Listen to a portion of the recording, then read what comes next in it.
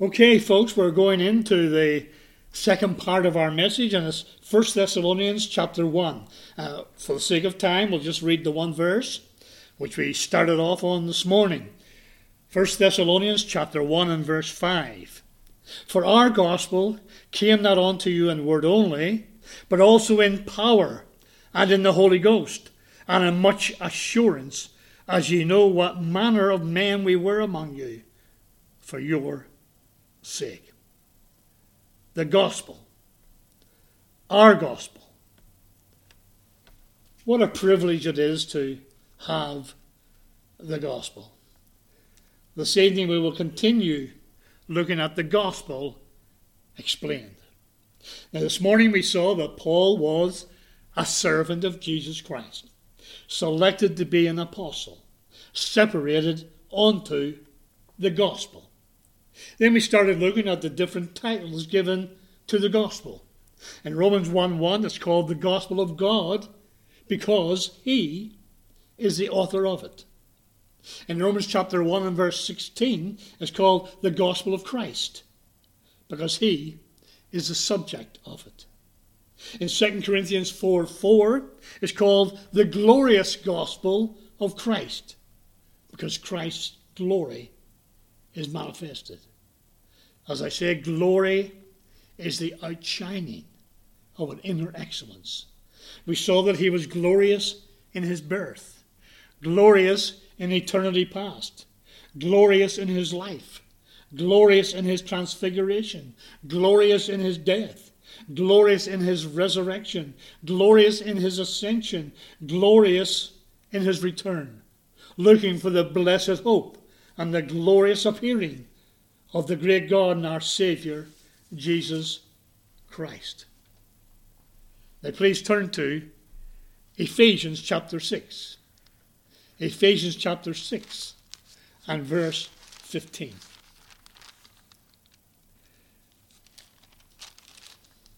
Ephesians chapter 6 and verse 15. It says here, and your feet shod with the preparation of the gospel of peace. It's called the gospel of peace because through believing the gospel of peace, it brings peace with God. And through practicing the gospel of peace, we have the peace of God. The peace of God. Folks, without the gospel, that is, the good news of his salvation, we cannot be saved. And if we are not saved, then we cannot have peace. I mean, real peace, true peace. Peace is promised throughout the Word of God. I'll just refer to these chapters. In Luke chapter 2 and verse 14, peace, goodwill towards men. This is God's desire. John 14:27, peace I leave with you. This is Christ's promise. John 16:33, that in me ye might have peace.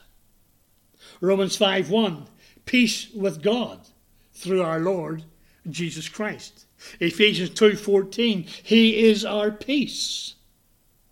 Galatians 5:22, the fruit of the Spirit is love, joy, peace. Colossians 3:15, let the peace of God rule in your hearts. No wonder Paul called it the gospel of peace, because it imparts peace to the believer. What a blessing, folks. We no longer are enemies with God. If you believe, if you're a Christian, if you're born again, no longer are you an enemy to God.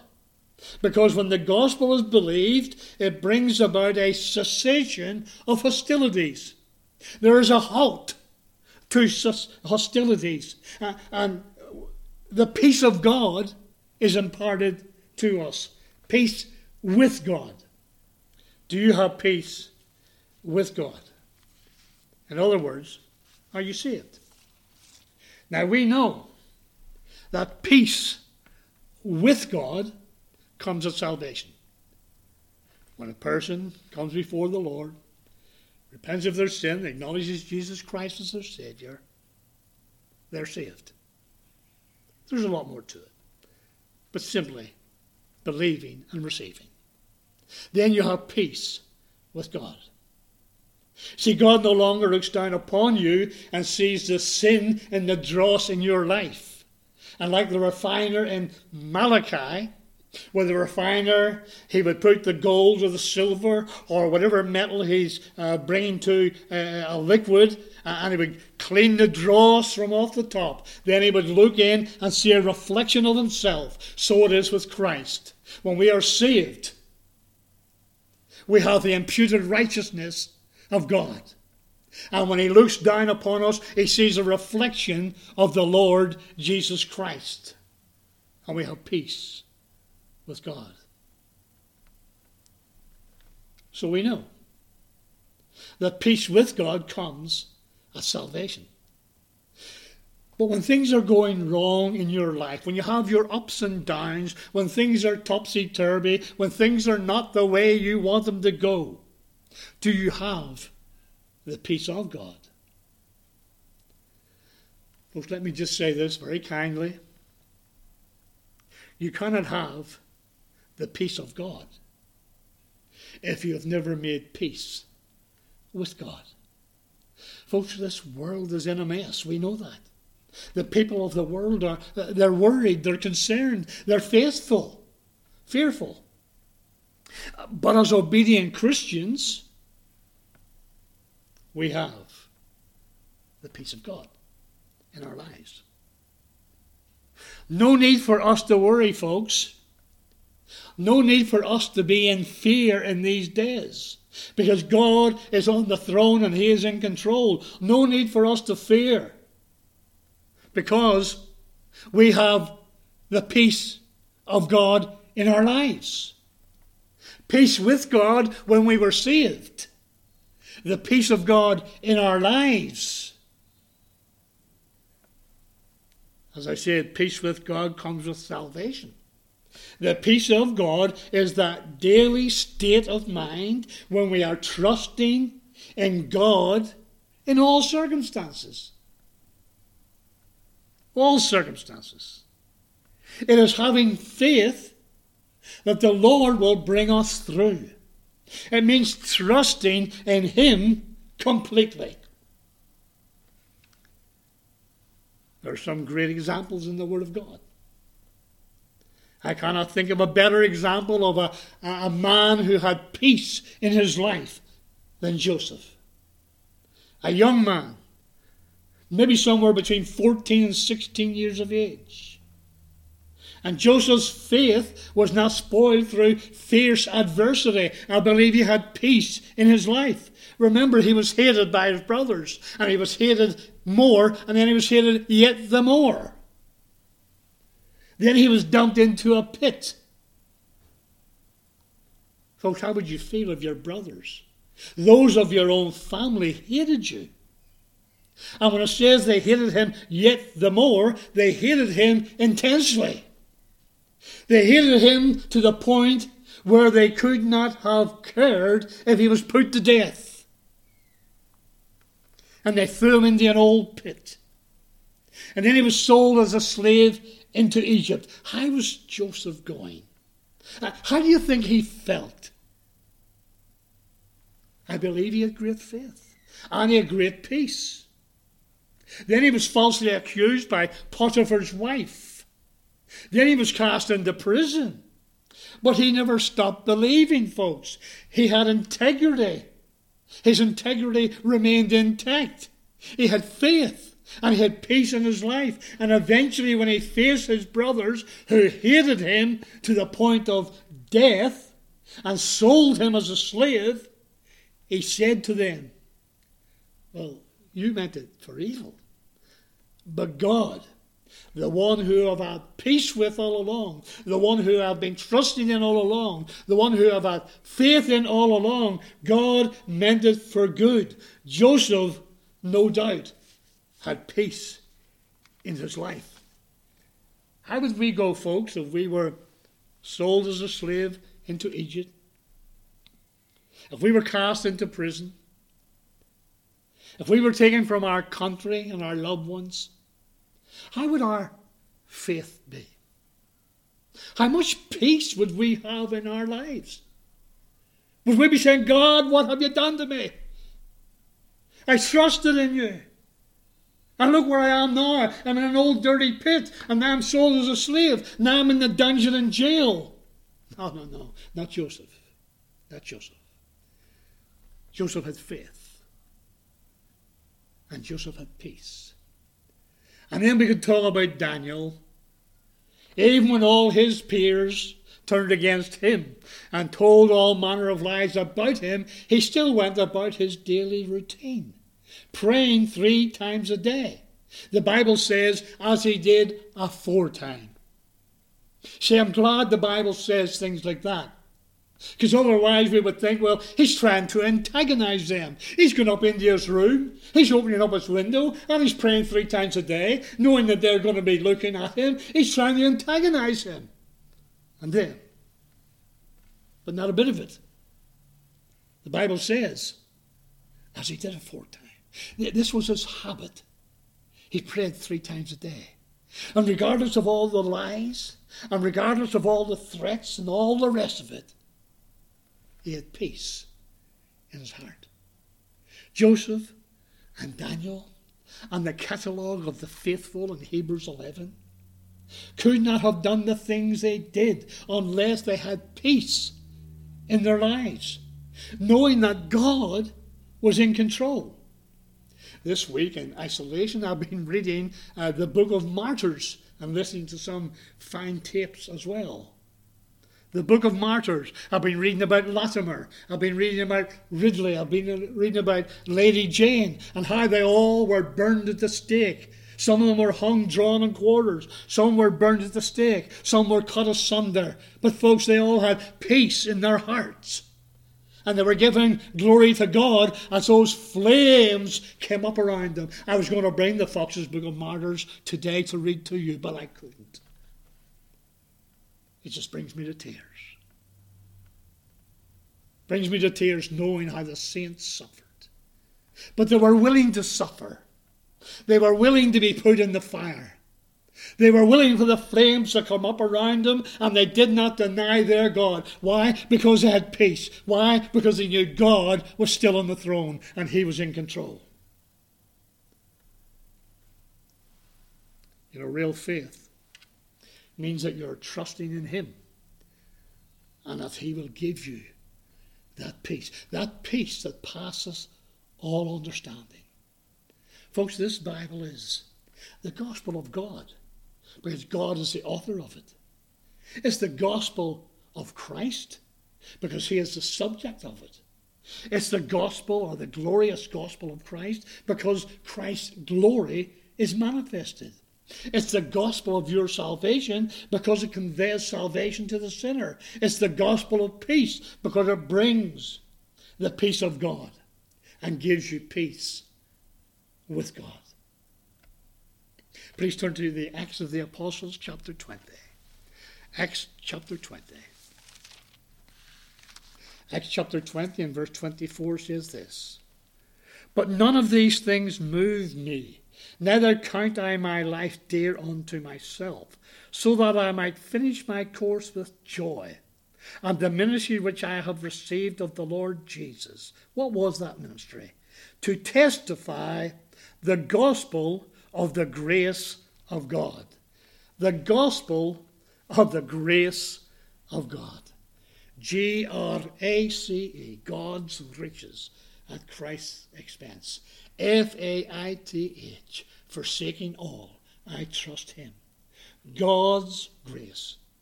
Grace is the free and unmerited favour of God as manifested in the salvation of sinners. Praise God for the gospel of grace. The gospel of grace. It's a saving grace. Ephesians 2, 7 and 8. For by grace are ye saved through faith. It's sustaining grace. Hebrews 4 verse 16. Therefore, let us draw near with confidence to the throne of grace, that we may find and receive mercy, and find grace to receive help in our time of need. Sustaining grace. It's strengthening grace. 1 Peter 5:10. But the Lord of all grace, who hath called us unto his excellent glory by Christ Jesus, after that ye have suffered a while, making you perfect, establish, strengthen, settle you. Yes, suffer a while. Pastor Jacob has been talking about that. But he is the God of all grace. Saving grace, sustaining grace, strengthening grace. And folks, in 2 Corinthians chapter 12 verse 9, it is sufficient grace. He says, my grace is sufficient for you. You got a problem in your life and you pray about it?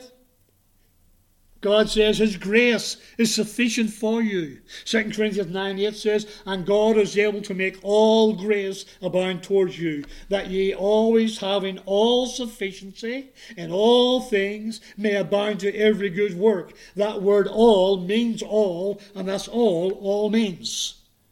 All sufficiency in all things. Sufficient grace. And in Hebrews 12 and verse 28, it says, let us have grace, whereby we may serve God acceptably, with reverence and godly fear. Serve God. Let us have grace, whereby we may serve God. Grace. The Apostle Paul said that his ministry, what God called him to, was to testify of the grace of God, which I received of the Lord Jesus, to testify the gospel of the grace of God. Now please turn to Revelation chapter 14. Revelation chapter 14 and verses 6 and 7. And I saw another angel fly in the midst of heaven, having the everlasting gospel, to preach unto them that dwell on the earth, and to every nation, and kindred, and tongue, and people, saying with a loud voice, fear God, give glory to him, for the hour of his judgment is come. Worship him that made heaven and earth and the sea and the fountains of water. It's called in Revelation 14 the everlasting gospel. Folks, it's the gospel that never ends. It's the everlasting gospel. The gospel which is everlasting, non-ending. It does not change. We cannot improve upon it. We ought not to add to it nor take away from it. That's why I stick to the authorized 1611 version of the King James Bible. It's everlasting. Does not change. Because it's all sufficient. Praise God that this gospel has been given to us. The angel in Revelation 14 and verse 6 says this. It was given to him to proclaim with a loud voice. And what was he to proclaim with a loud voice? Fear God. Give glory to him. Worship him. And folks, the message that the angel was giving in relation to the everlasting gospel is applicable to us today. And we need to take our gospel and tell people to fear God. There's not much fear of God in these days. We've got about 190 countries that are stricken down with this coronavirus. Many, many thousands have died. And we never hear, hardly once, maybe Mr. Trump, maybe Mr. Morrison, mention God. There needs to be a turning to God in these days. There needs to be a fear of God in these days. We need to give glory to God in these days. We need to worship Him, folks, in these days. It's the everlasting gospel. Fear Him. Give glory to Him. Worship Him. This is our gospel. It's the gospel of grace. It's the everlasting gospel. Folks, remember, this is the gospel of your salvation. This is how you got saved. This is why you stand where you stand today. This is why you can give glory to God on high, because you were saved with the gospel of your salvation. And it's the everlasting gospel. And God has entrusted it to us. And we need to turn to 1 Thessalonians chapter 2. 1 Thessalonians chapter 2.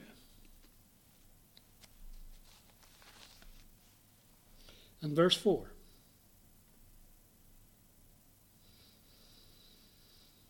Verse 5 again. For our gospel came not unto you in word only, but also in power and in the Holy Ghost. You see, it's our gospel. Our gospel. Then it says in another place, but as we were allowed of God to be put in trust with the gospel, even so we speak. It's the entrusted gospel. Praise God, someone imparted it to us. 2 Timothy chapter 2 and verse 1. 2 Timothy chapter 2 and verse 1. Now therefore, my son, be strong in the grace that is in Christ Jesus. And the things which thou hast heard of me among many witnesses, the same commit thou to faithful men, who shall be able to teach others also.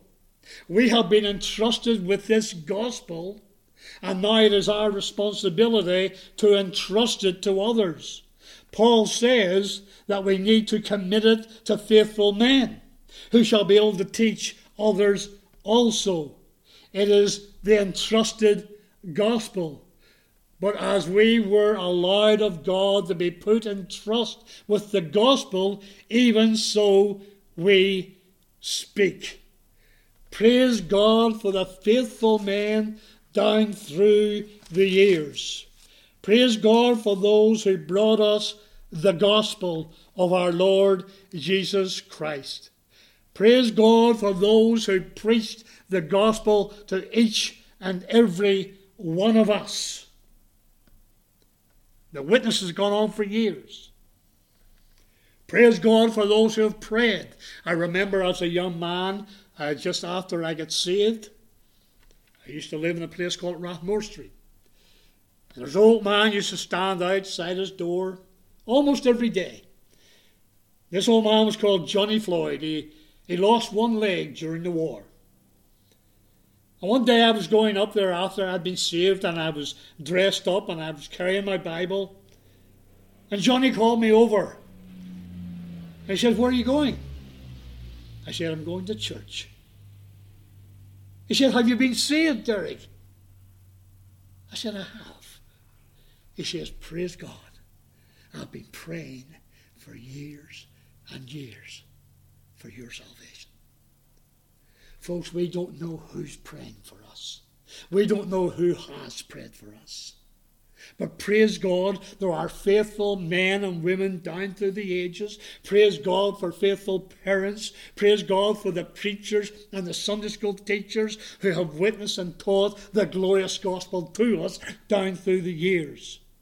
Where would you be today if all of them had kept silent? Where would you be today if nobody witnessed to you?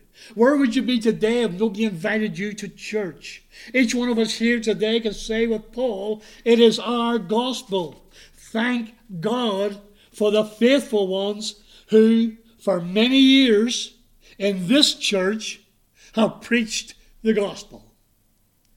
mostly Pastor Jekyll. Each one of us can truly say with Paul, it's our gospel. It's been entrusted to us.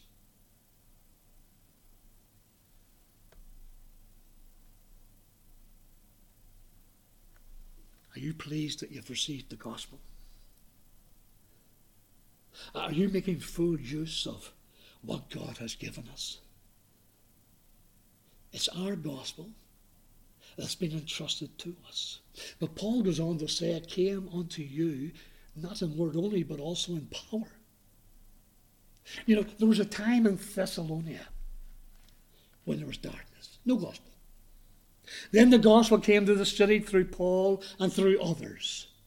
And many were brought to Christ. Acts chapter 17, verse 4. Acts chapter 17, verse 12. There's power in the preaching of the gospel. And we just need to go through the New Testament. We just mentioned a couple of things.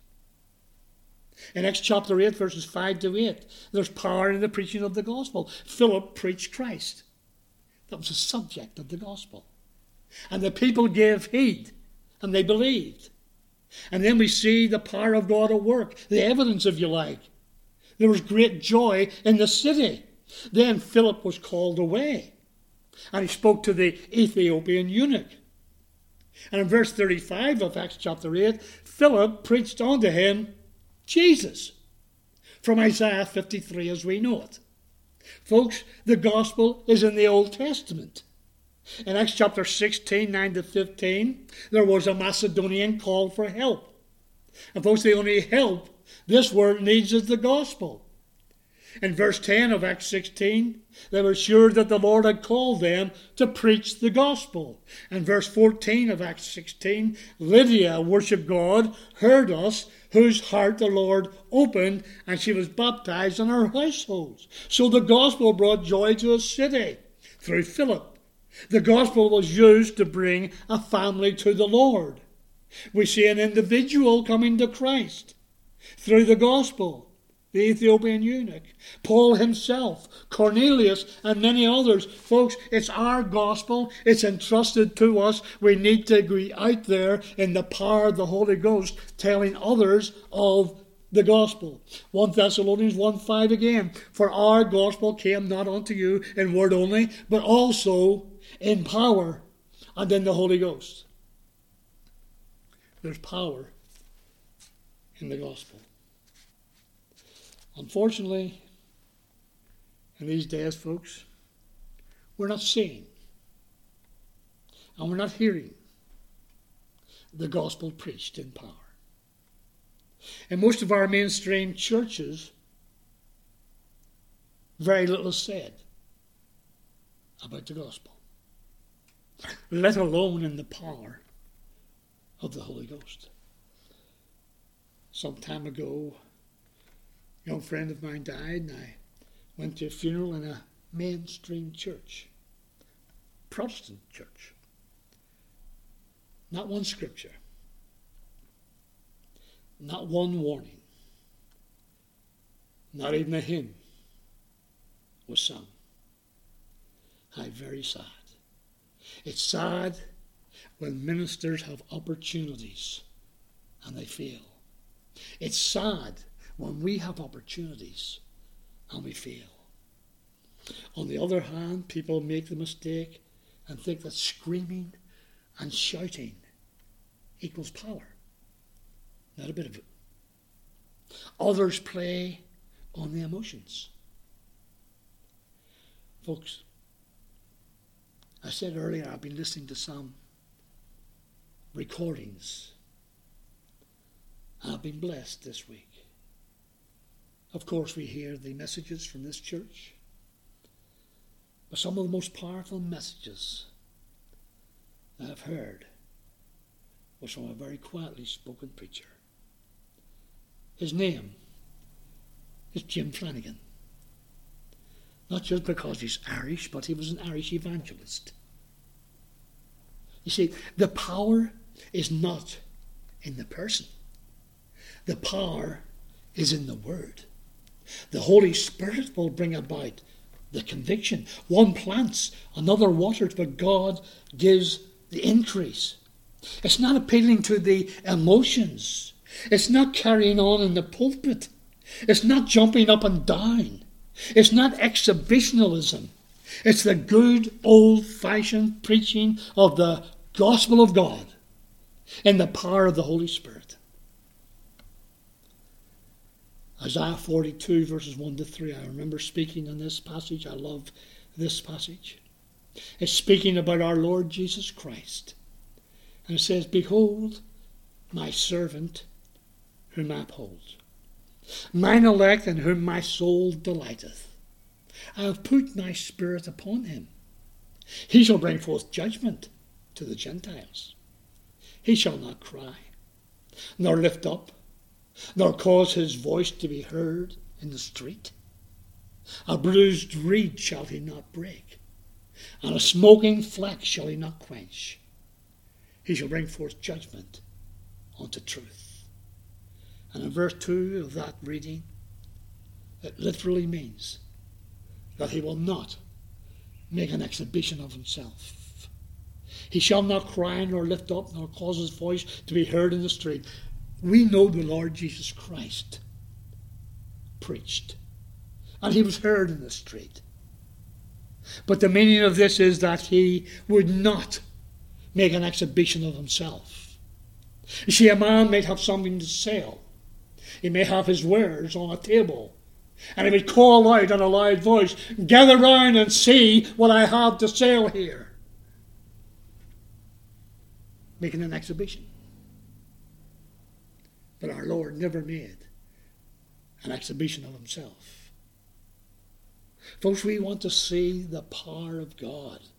We want to see the Holy Spirit working in these days. If the people in the pew, and the pastors, and the preachers, and the persons in the pulpit continually prevail in prayer, then we might see the power of God working in these days.